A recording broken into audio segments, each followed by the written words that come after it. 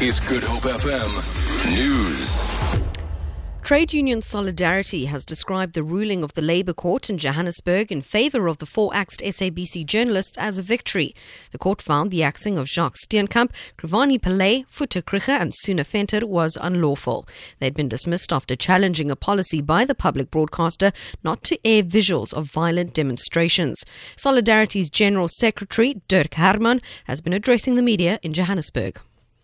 I think we can say from our side it's game, set and match. In this matter of Motsoeneng versus the democracy in South Africa, the democracy triumphed and slowly Motsoeneng lost. Solidarity and each of the applicants joined South Africa in sharing in the delight with the ruling. We knew all along that we would win, as our case was morally and juristically justified. Several high-profile cases involving alleged paedophiles are taking place in courts all over the Garden Route this week. The suspects involved include, among others, a prominent dentist from George, a karate instructor also from George, and a well-known Plettenberg Bay primary school teacher.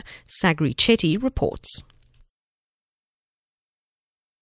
A 21-year-old man appears in the Plettenberg Bay Magistrates Court today for allegedly sexually assaulting 3 minor girls. On Thursday, the trial of the Plet teacher kicks off in Knysna for the alleged sexual assault of a 10-year-old boy. Yesterday saw George dentist Ian Venter's trial start at the Tembeletu Magistrates Court. Venter was convicted on civil charges in 2014, including sex with a minor boy. He was arrested again last year for sexually assaulting another minor. His trial was postponed to October 24th. In the George Regional Court, a karate teacher appeared yesterday on child pornography charges for allegedly filming his students naked without their consent. The case was postponed to August 12th. Segui Chetty, SABC News, George. Finance Minister Pravin Gordhan says South Africa's economy will avoid a recession this year but remain in a low-growth trap. He confirmed that economic expansion forecasts could be revised lower.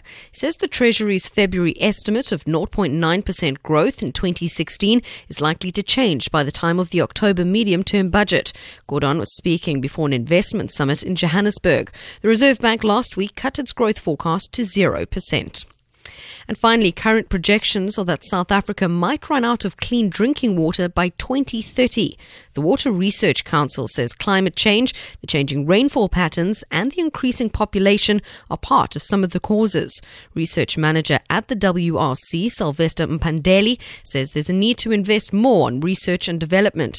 Mpandeli was speaking during a dialogue in Philippi on the Cape Flats to discuss water challenges for small-scale farmers. I'll be back with your next bulletin at 3 o'clock. For Good Hope FM News, I'm Jerry Saunders.